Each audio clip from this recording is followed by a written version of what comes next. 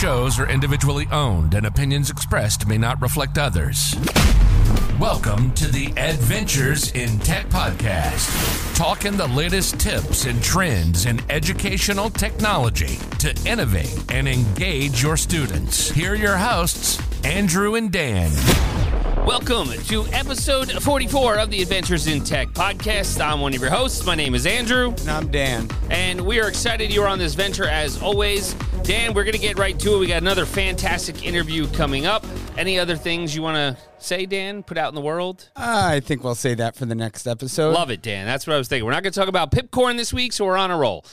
So we have Kasey Bell from ShakeUpLearning.com. She is a blogger, an educator, a Google certified trainer, a keynote speaker, and we're going to go over her whole resume with her. But here is our interview with Kasey Bell. All right, so Dan and I are very fortunate today. We will be speaking with Kasey Bell. Kasey Bell is a well-known blogger and educator in the field of educational technology. She's the founder of Shake Up Learning, a blog that provides resources, tips, strategies for teachers and administrators alike looking to integrate technology effectively in the classroom. Kasey is also a very well sought-after keynote speaker and workshop leader known for her engaging presentations and practical, actionable advice that can be used in classrooms tomorrow. She has over 15 years of experience in the field of education. Kasey is a wealth of knowledge, and her expertise in how technology can be used to enhance learning and improve educational outcomes. We are so very fortunate to have Kasey on our show. Kasey, welcome to the show. Thank you so much. It is an honor to be here, an honor to hang out and chat with other ed tech lovers. That's it. Yeah, That's it. Yeah, I have to say we're super excited to have you on. I mean, I know Andrew and myself have been following you for years. And all that awesome content that you put out and share with the education community. So I know we're excited, and I know a lot of our listeners are excited as well, because we do share a lot of your stuff with them as well. So Thank you. Absolutely. So Kasey, tell us your background as a teacher. I believe it was ELA, and how you became into the blogging and educator in the field of technology. Okay, so is this going to be the whole podcast, right? Just this question, right? No. So you did say I have over 15 years in education. I started teaching in 2003, so I am coming up on my 20th year. Same here. Yeah, and you know what? That number used to scare me, but because it also ages you. But I'm proud now. Like I'm proud. I've been in the trenches, and I did begin my career as a middle school language arts teacher. And I did not do that directly out of college. I did not know my calling immediately, like many of us, and I tried a couple of other things. But when I went into the classroom, I do have an English degree. I had a double major in English and sociology, thought I was going to go to law school, changed my mind about that. And so there I was. Luckily had that English degree to get a teaching certificate post-bac. And you know what? I was never super passionate about English. I was good at it. It came easy to me. I love to read. I love to write, which you now know has come in handy down the road as well. But it was not necessarily my passion to teach English, but I love kids. And I really love teaching in general. So I began to learn about, the technology side of things. And I was one of those the only teachers at that time who cared about using what was the computer lab down the hallway. Yep. And I got my master's in ed tech. And then I moved into an instructional technologist position with a school district. And I was like, oh, these are my people. This is it. This is where I belong. And I knew, it was like, okay, this is what I'm supposed to be doing, because I always loved technology. I grew up around technology. My family owned a technology business, and I, always had things around me to be curious about and to learn about, because there's always something new to learn. So I love that. And as far as making that transition from instructional technologist, which, digital learning coach, whatever you want to call it these days, the titles have evolved over the years. And I began talking about blogs with teachers, and, teachers, y'all should try blogging in the classroom, and here's some great examples. And I was like, you know what? I should be an example. I should try to do this if I'm going to ask teachers to do this. And I jumped in. January 2014 is when Shake Up Learning was born.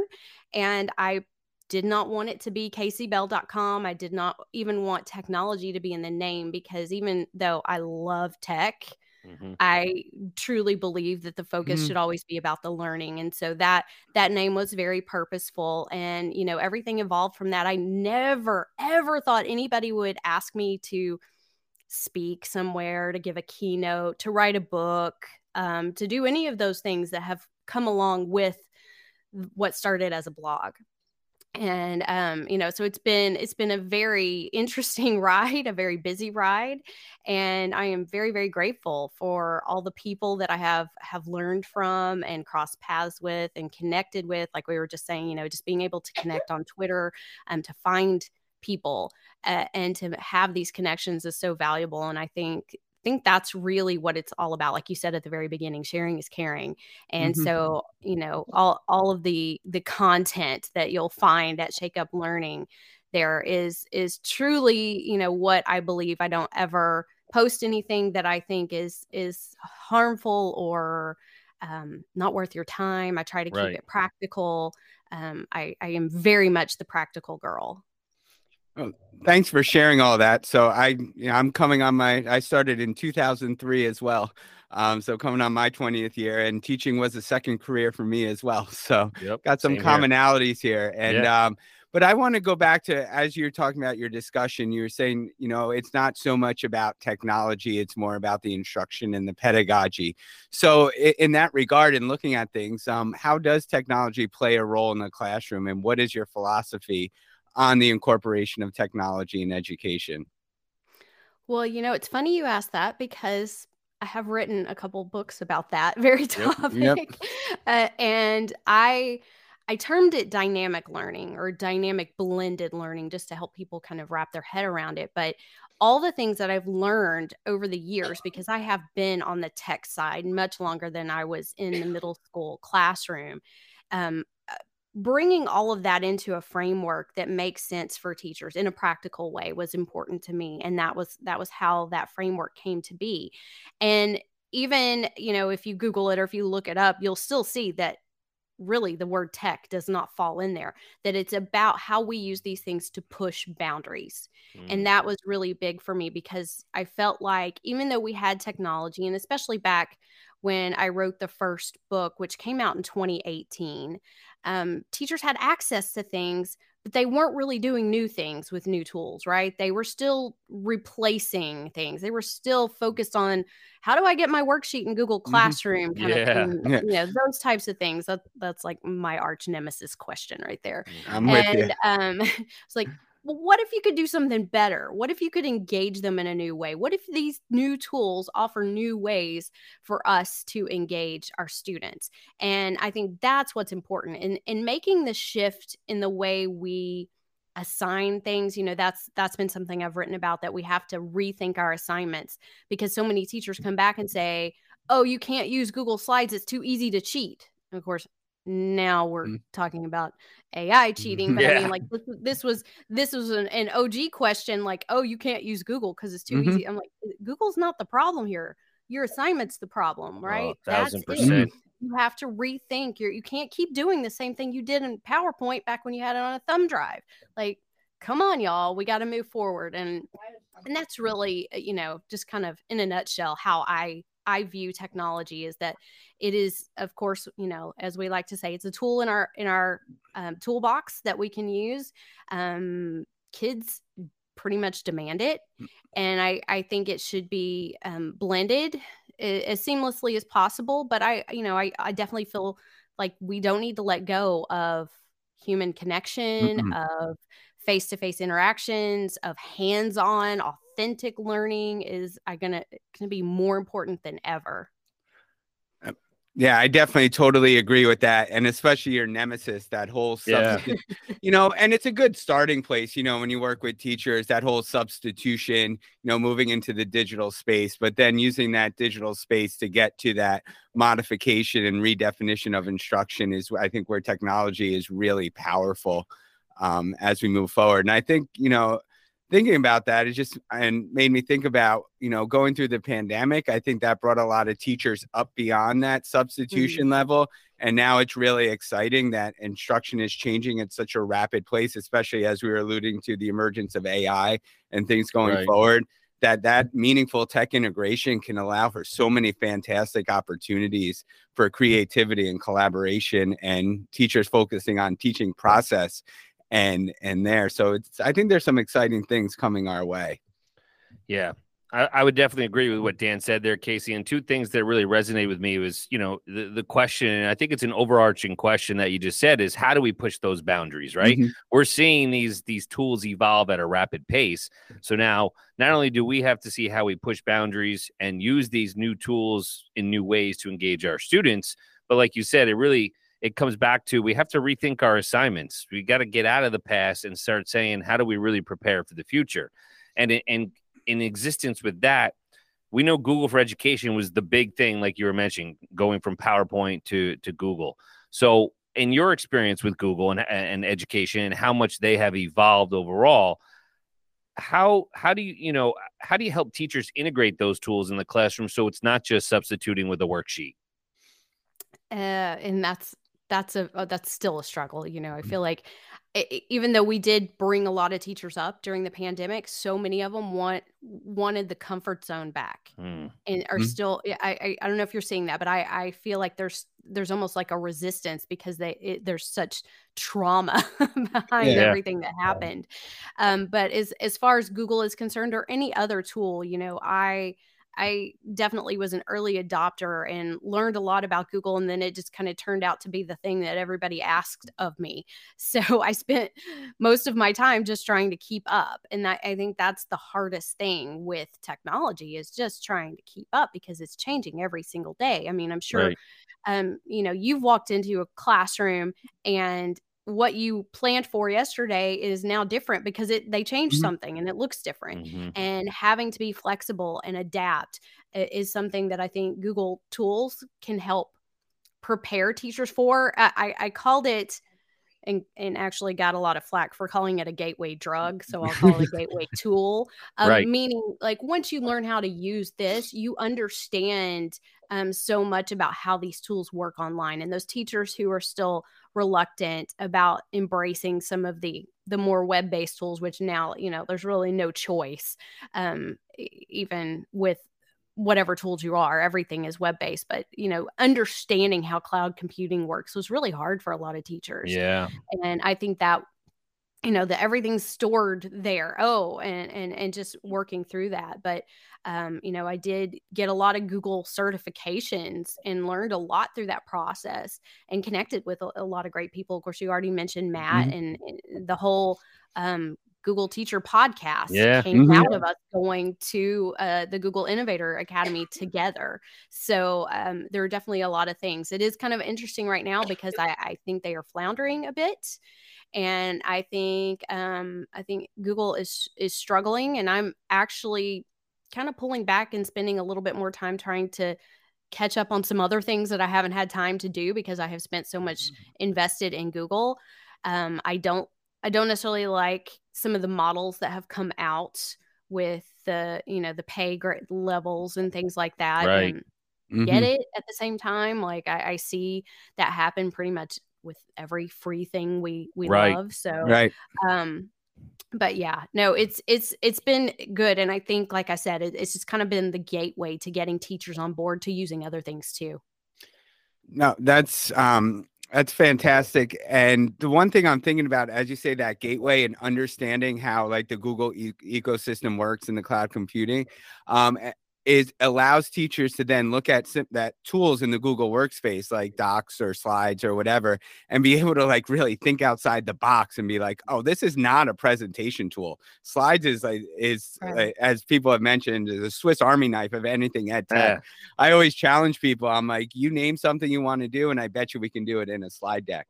But that's where I like where the shake up learning comes in, where you give those insights in your blog posts about thinking outside the box with those tools. And there's so many exciting things to bring that you bring up through your blog and the podcast throughout the years. So maybe, if you could share some of those exciting projects or initiatives or outside of the box thinking with the tech tools that you've come across.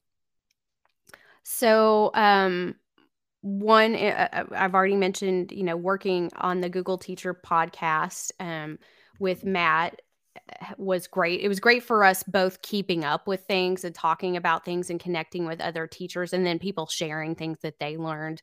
But as far as, let's see, sorry, I'm going back to the question. Exciting projects or initiatives you have worked on related to educational technology. Yep. Wow.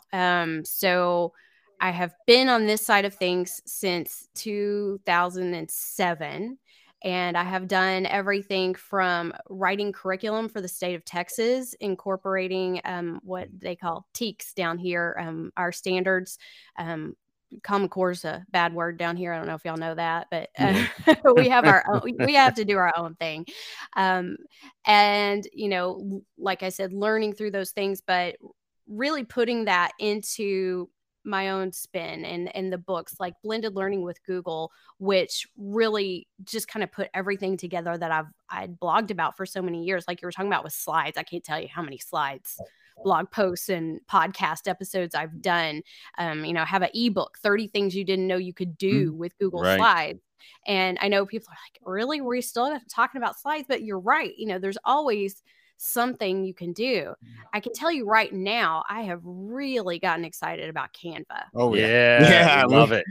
And I did have Scott Noons on the podcast, and then we actually did a little training. He was actually just training me, and I recorded it, showing me some of the new things, because I had been using Canva for years to create my images and things for the website and the blog and everything.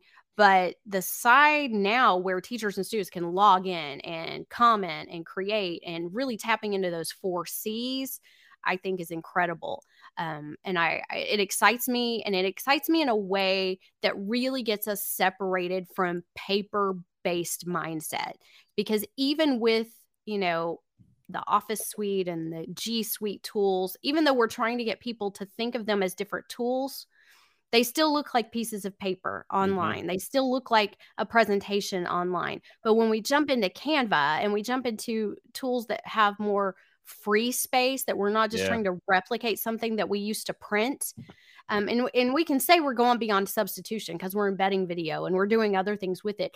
But I think it's still really a hard box to break. Mostly for teachers. The kids get it. But I think we're really beginning to see some new ideas come to fruition. Canva happens to be one I'm pretty excited about. I recently released a podcast about ScreenPal, and screencasting been around forever, but it's now becoming so blended into the things that you do, and being able to view it without having to open a new tab. You lose 15 minutes of instructional time if kids open a new tab. I mean, all of those little things add up to big things, in my opinion. And it's not just about the tools, but I have also talked a lot about over the years choice boards. And that was something that completely transformed my own middle school classroom. That was so eye-opening to me as a teacher that I kept coming back to it. Y'all, why aren't we talking about this? And I was in secondary. Secondary did not adapt to choice boards very easily, and they still don't. I feel like choice boards was very much an elementary idea that are viewed as an elementary idea by a lot of the secondary teachers. I don't know if you've seen that, but when I would do presentations, the high school teachers were like, what? Stations? What are you talking about? You can do stations in high school. You can do this. This is how you make this work, and but I have written a lot about choice boards and recently put together a step-by-step framework for teachers to start from scratch. Because I'm really tired of the, how do I say it? I call it the shiny object syndrome. When you get distracted by something cool online, a free download, I should say. Maybe it's a paid download with really cool graphics. And y'all all know where those are purchased. We know where you're going. Don't align with your own learning goals. Exactly. And if you do not take the time to revise something you find online to fit the needs of your class, you're doing them a disservice, and it's really a waste of time. So I've done some on-air coaching about that as well, but that's really where I want it. Like, okay, we're past the time of just taking somebody's template and tweaking it. Like, right.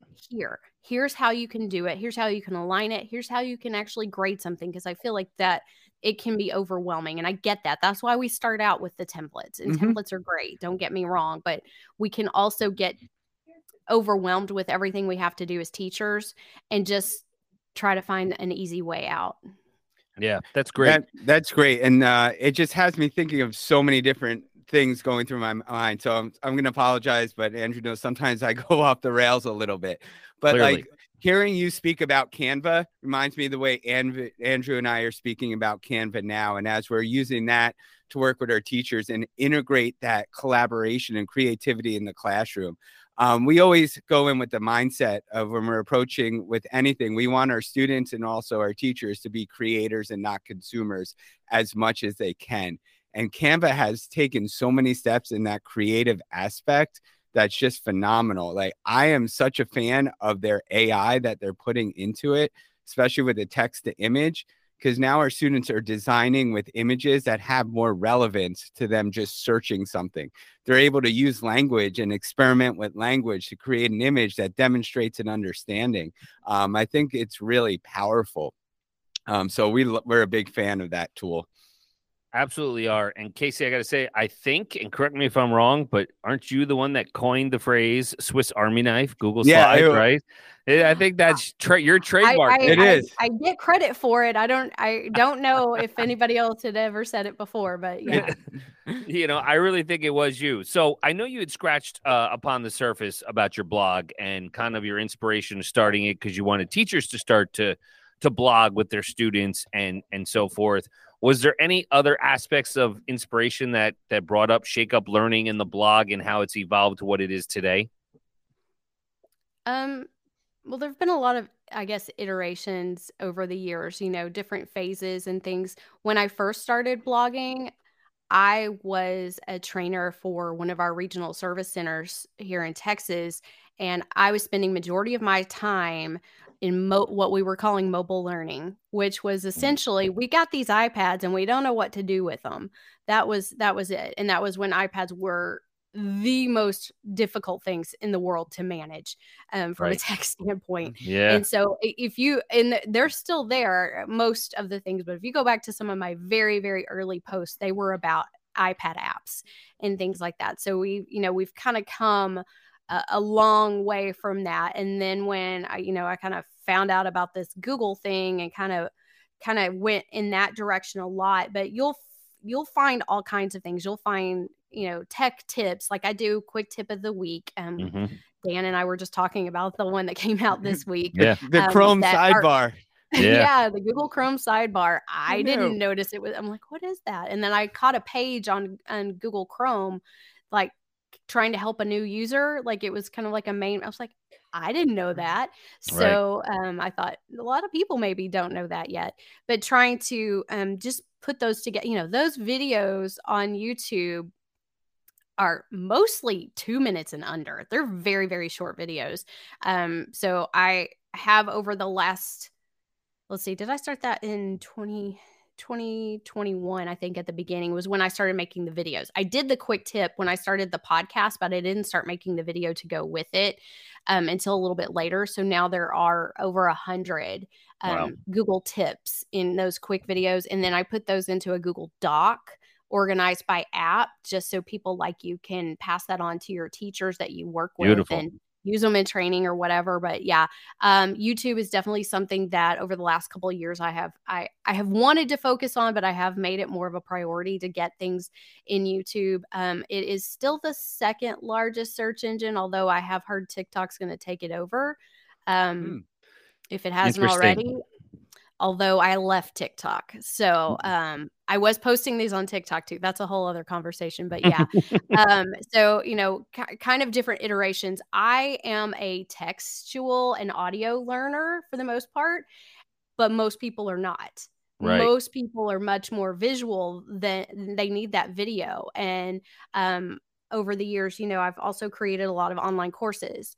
I had to make them all, for the most part, they've all been self-paced. So they're all videos. Right. And, they're screencasts with me, teaching how to do things. And I've been teaching Google certification for many, many years to help other teachers do and learn all the things that I learned, because I just felt like that was such a powerful thing to have, that confidence really that you get from learning all those skills.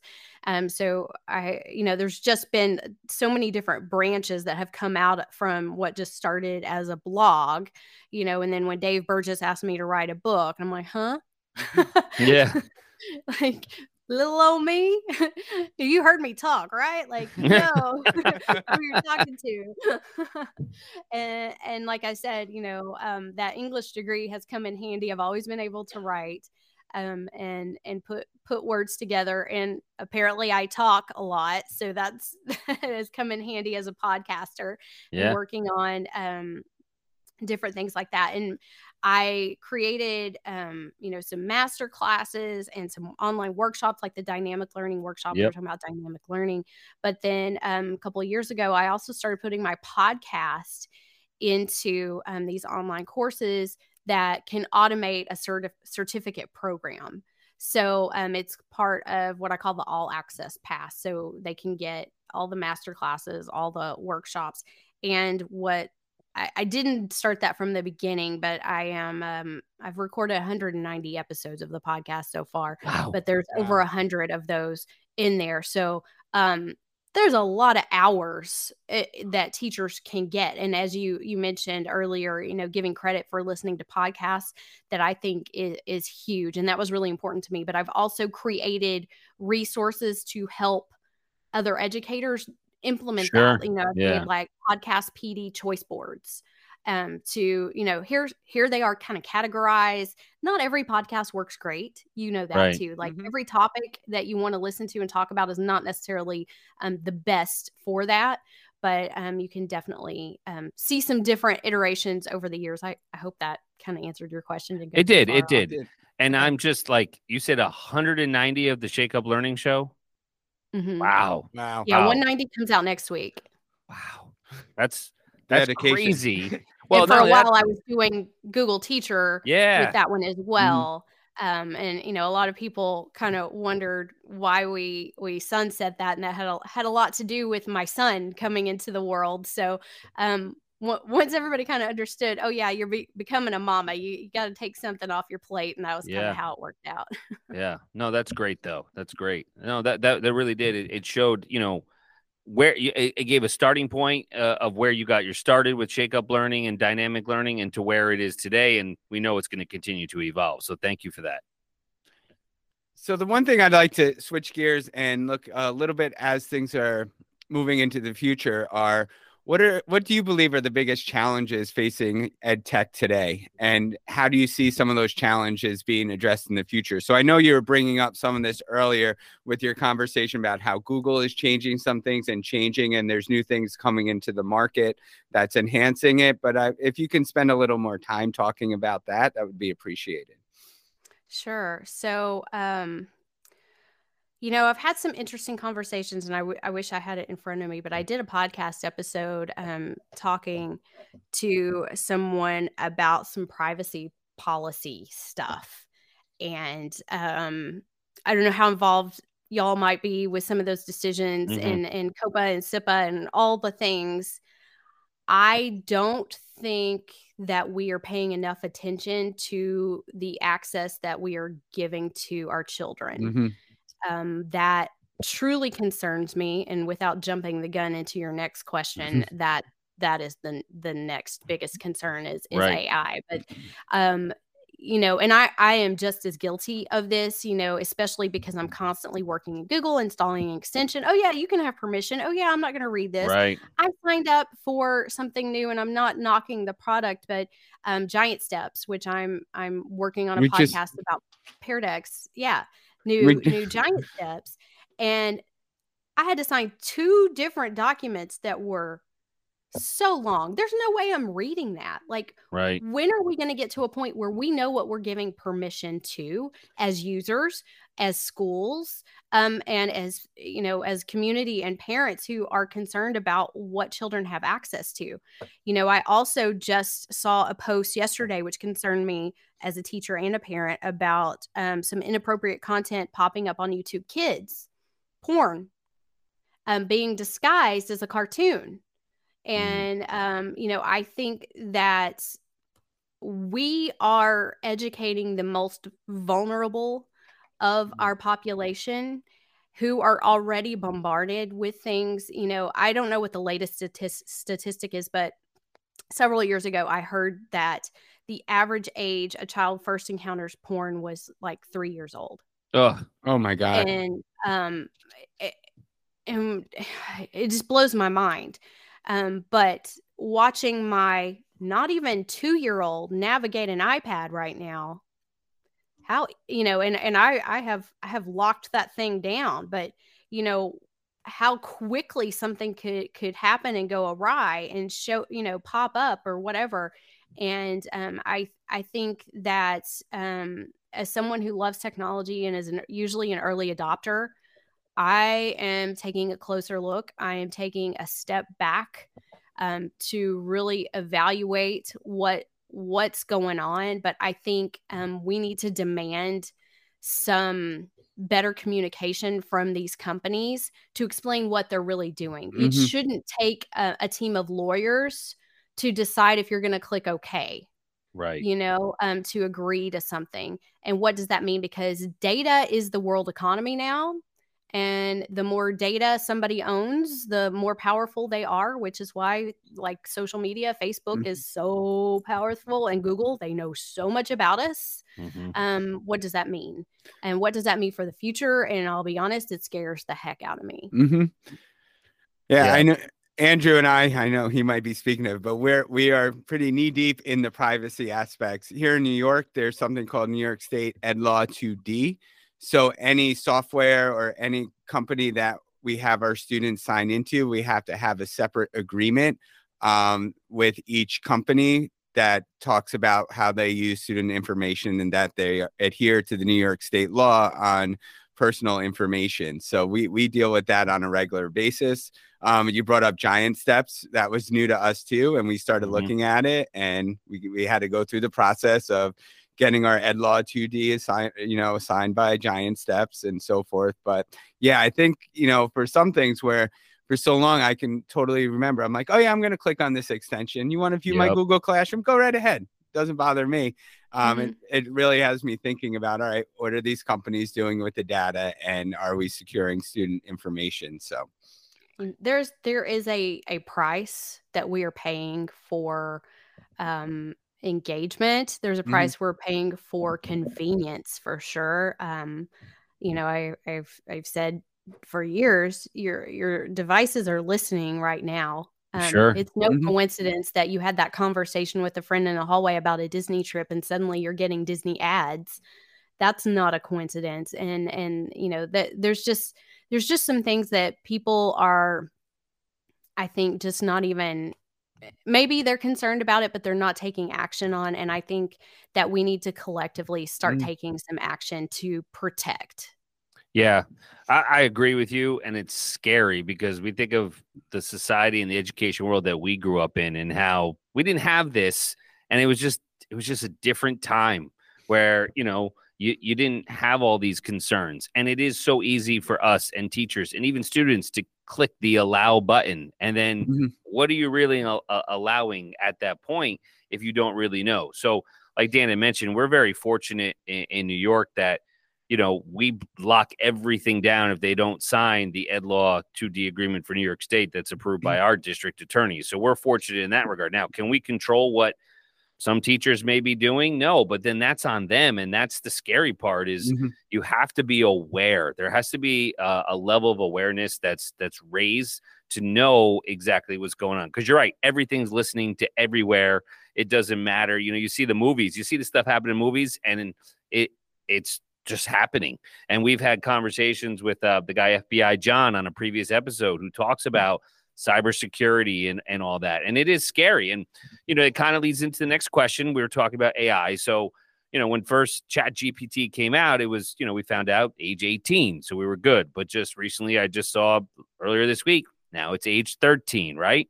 So I guess we know that it's going to be there. We know it's going to be utilized. You're not going to stop it, right? We even had that conversation, with Dave Burgess as well. So how do you see the GPT technology and those language models like ChatGPT impacting education now, and who knows what it's going to look like in the future? Well, I will start by saying when it comes to AI, ignorance is not bliss. Mm-hmm. This will come back to bite all of us. It really will. So I actually have a podcast episode coming out before this probably airs. It's episode 190 will come out on March 14th called The Dangers of AI, and it's not cheating. Like that was the biggest thing that everybody was talking about when ChatGPT came out, was the cheating issue. That is not our biggest problem by far, especially when it comes to AI. And I did a lot of research and some digging, and the more I learn, the more scared, honestly, I get.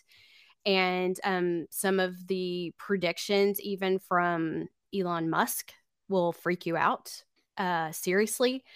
He was a co-founder of OpenAI, which created ChatGPT. He's now creating another one. And he has even said he feels some guilt about ChatGPT and its capabilities and what it's going to do, and not only AI, because he's even, of course, he has access to what we're not going to see for 5 years. Right. And, no matter what you think about him as a man, this is a guy who is in technology. He knows technology.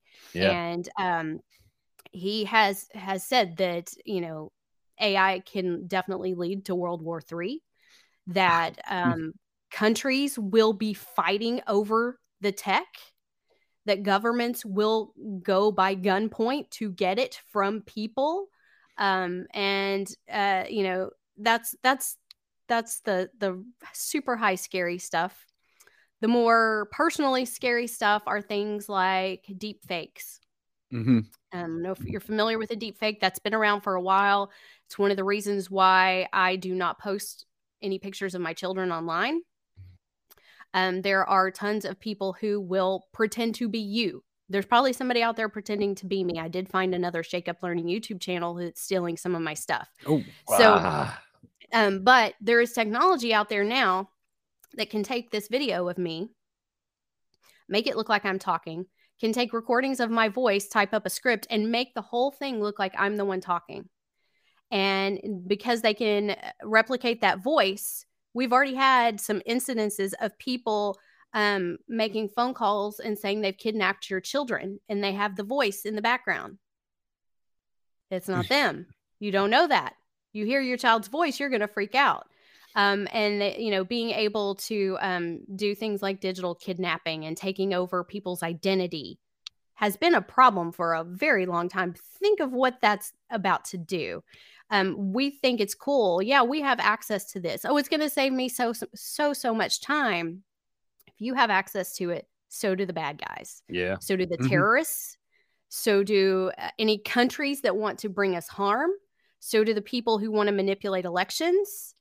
Anyone who is looking to do something harmful. And, my sister just had an incident yesterday of someone contacting her, had her phone, had her number, sent her an inappropriate picture. And I just said, it's amazing how much time people spend to do something crappy. Yeah. That's only the tip of the iceberg. So to think that we are opening this up now to 13-year-olds, like that really breaks my heart at this point, because we don't know what it's capable of. We do not know. We have already had reports of people telling us it's gone rogue. It's done certain things. It said certain things. I don't know if you saw the New York Post article where the journalist went down a rabbit hole, and I think he technically was using Bing, the Bing version. Yep. And Sydney, who is the person, I guess, of this chat, wanted out and wanted to destroy the world. And it was terrible. And so, to think that we can control these things as schools is totally ignorant. Mm-hmm. The makers control these at this point, if they can be controlled. And so one of the things that Elon Musk has said is we need regulation now. And I am not normally a person who wants lots of regulation, but this is going to need some regulation. And the people in the government have no idea. Like, they're confused by privacy policies. How much, how much do they know about what's going on with AI? And honestly, from that standpoint, I don't want to go there. Like I said, with the pictures, I forgot what the name of it was, but the AI generated like artwork Dolly pictures that everybody was doing. Mm-hmm. They own you. They own those pictures of you. They own your image. What are they going to do with it? Or what if it gets hacked? Again, we're signing off and we're just like, oh, that's cool. I'm going to go try it. And we don't even think about it.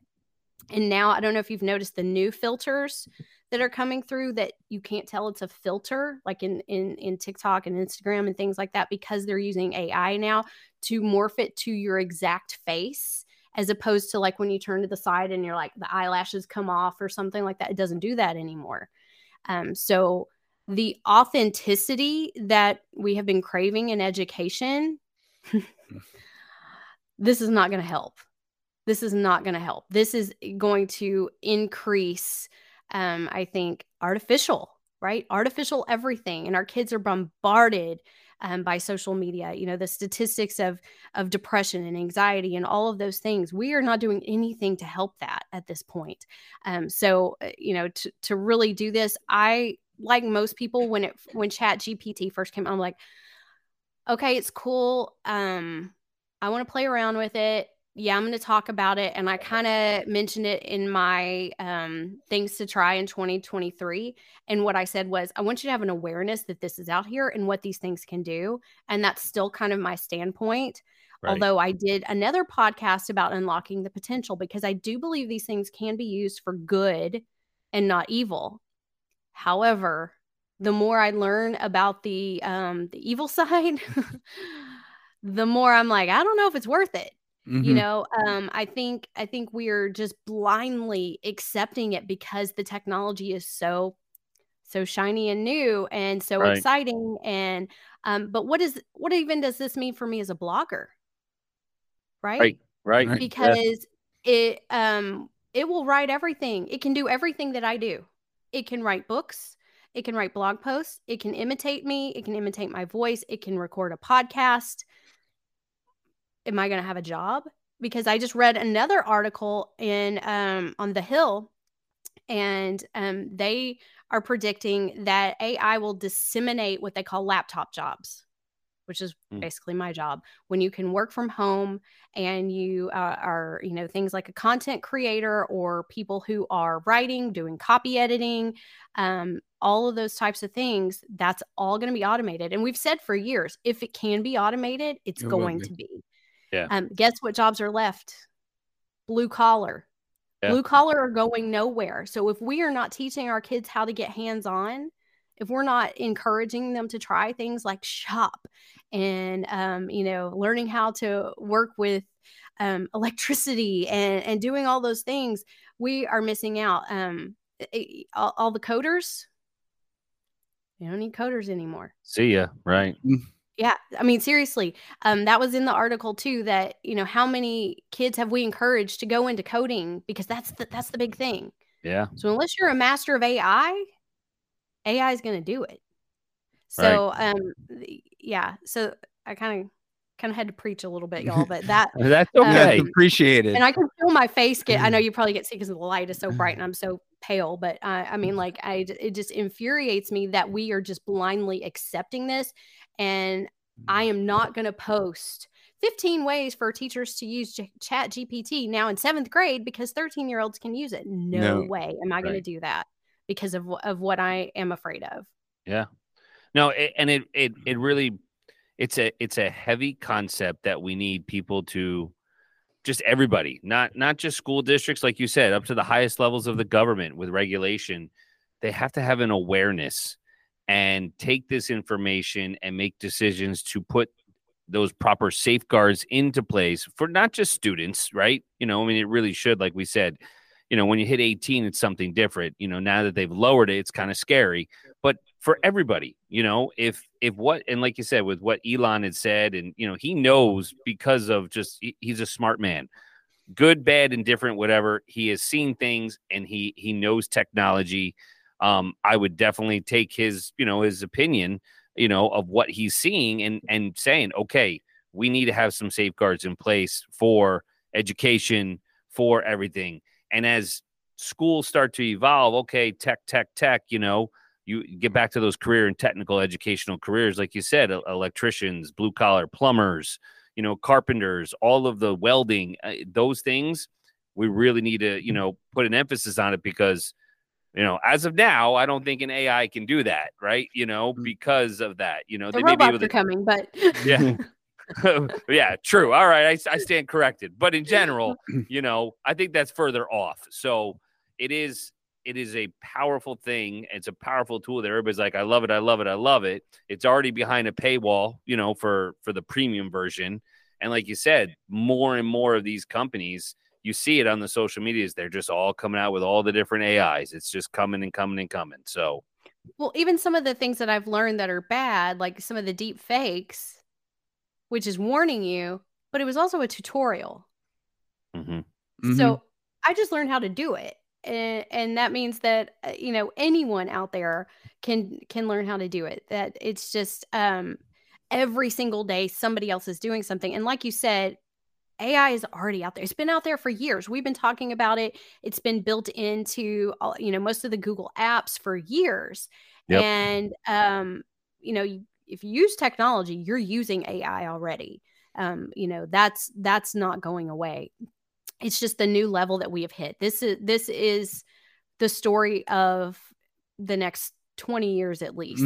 Is the boom, which has been compared to what we saw in the Industrial Revolution, what the changes in how fast they're going to happen with AI. Oh yeah, everything's happening so rapidly. I mean, you brought it up, but this morning as I was, listening to, I don't know, it was NPR, I think, and they were talking about how AI has advanced so much with the deep fakes, with the recognizing your own human voice and being able to recreate that. I was just listening to that this morning, and you brought it up. I was like, oh my goodness. But I did, it is something that you did mention where you can't just put your head in the sand and wait Right. for and say, well, it's not really going to affect me. Well, you might not think it's going to affect you. Like you mentioned, our students are living in a digital world, and they're going to need to be aware of what AI is, how it works, and what to be responsible. And then also understanding that there is a process to learning. So what the AI is generating is something that is, a really advanced language model, being able to put it out. But I think, as educators, we can really take that time now and really teach kids the process of the skills and the outcomes, and not just be like, I'm teaching my kids content. I Right. can be teaching them a process, and I can teach them to be analytical, and I can teach them to draw conclusions and bring in multiple perspectives. So you said, like, and coming from your background and as a blogger, when you're writing for a blog post, you're writing for a book, you're writing for two, different things, even though they're blending, and there's a process that you go through. Where I think now teachers can really look at, am I doing the best for my students? Well, let me see how well they know the process and not the outcome. So I see some positivity in there with shaking up the learning environments of providing more opportunities. But yeah, the future of I think it's just, we see it happening quickly now. It's just going to be quicker and quicker and quicker. One more thing that I heard specifically about schools is, security is obviously another huge problem we have in our schools, and the new security systems, which will have facial recognition, we'll be using AI as well, and we'll be tracking, which, what are we weighing here? Safety, or will that safety be compromised because of that too? So yeah, no, I'm not celebrating that this is now available for 13-year-olds. I think No. this is something that we as an entire society need to step back from and make sure that we are protecting our communities. Yeah. So I want to pivot a bit, because we just got deep into a conversation that is important. No, very important. Thank you. Very important, and it really, like you said, it's eye-opening and it's raising an awareness. So from that standpoint, when we get back to ed tech and teaching, are there any upcoming projects or initiatives that, Kasey, you're excited about with, or what can we expect from Shake Up Learning, in the near future? Like what is in your, in your toolbox, let's say, that you're excited that's coming out? Well, if you had asked me that a couple of years ago, I probably would have had a huge list, but I am a mom with a toddler, and my wants and what I can actually accomplish look very different now. Sure. But I am also doing some writing that I can't talk about just yet. Fair point. But I do hope to have some other announcements in the future, but I definitely have a heart to help teachers in this moment, because I don't feel like we're seeing any progress. I don't know if you're still facing that, but the shortage and what that is doing to our students is so detrimental, that they're not getting the loving and quality teachers that they need. I don't want those teachers to leave, but we have to innovate the system that is so broken. Yeah, no, thank you. Well, we look forward to when you can share those announcements with the writings and whatever you got coming up. I'm sure everybody will be very intrigued by it. So something to look forward to. It's definitely exciting. Final thoughts on Kasey. We've taken up a lot of her time today. No, and I really appreciate you taking the time and then being so open and really getting deep on the conversation. I think that's valuable for all of us to listen to.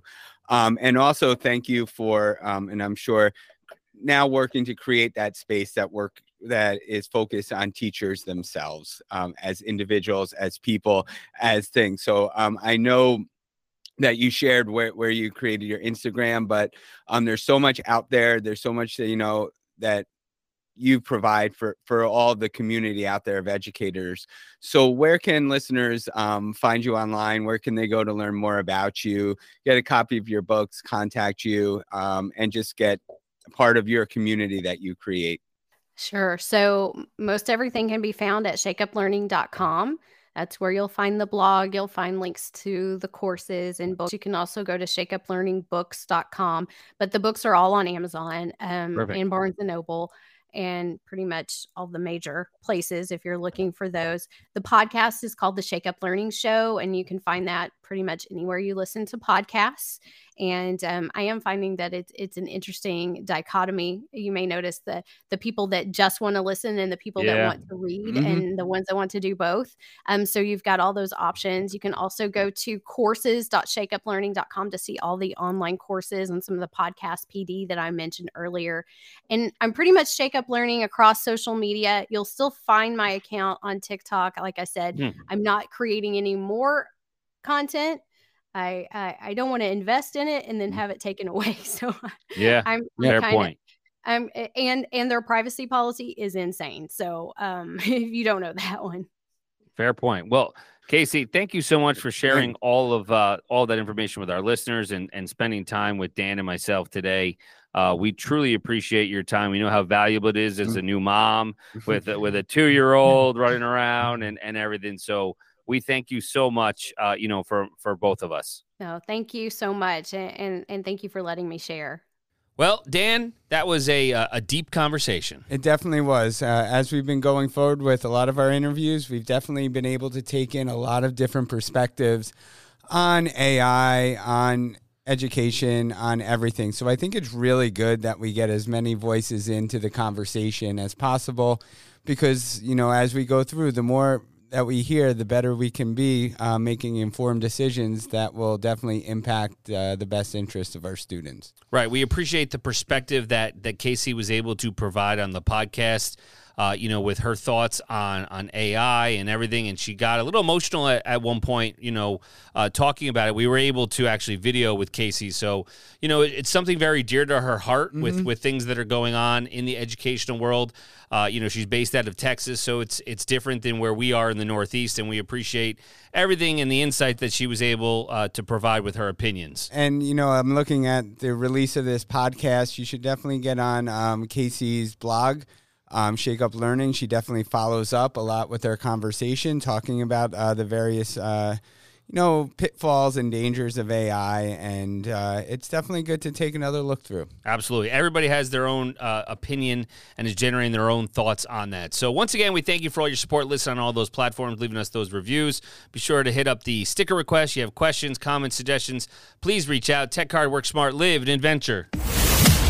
Find Andrew on all socials at A Nicola Tech and Dan at WCSD Tech DR.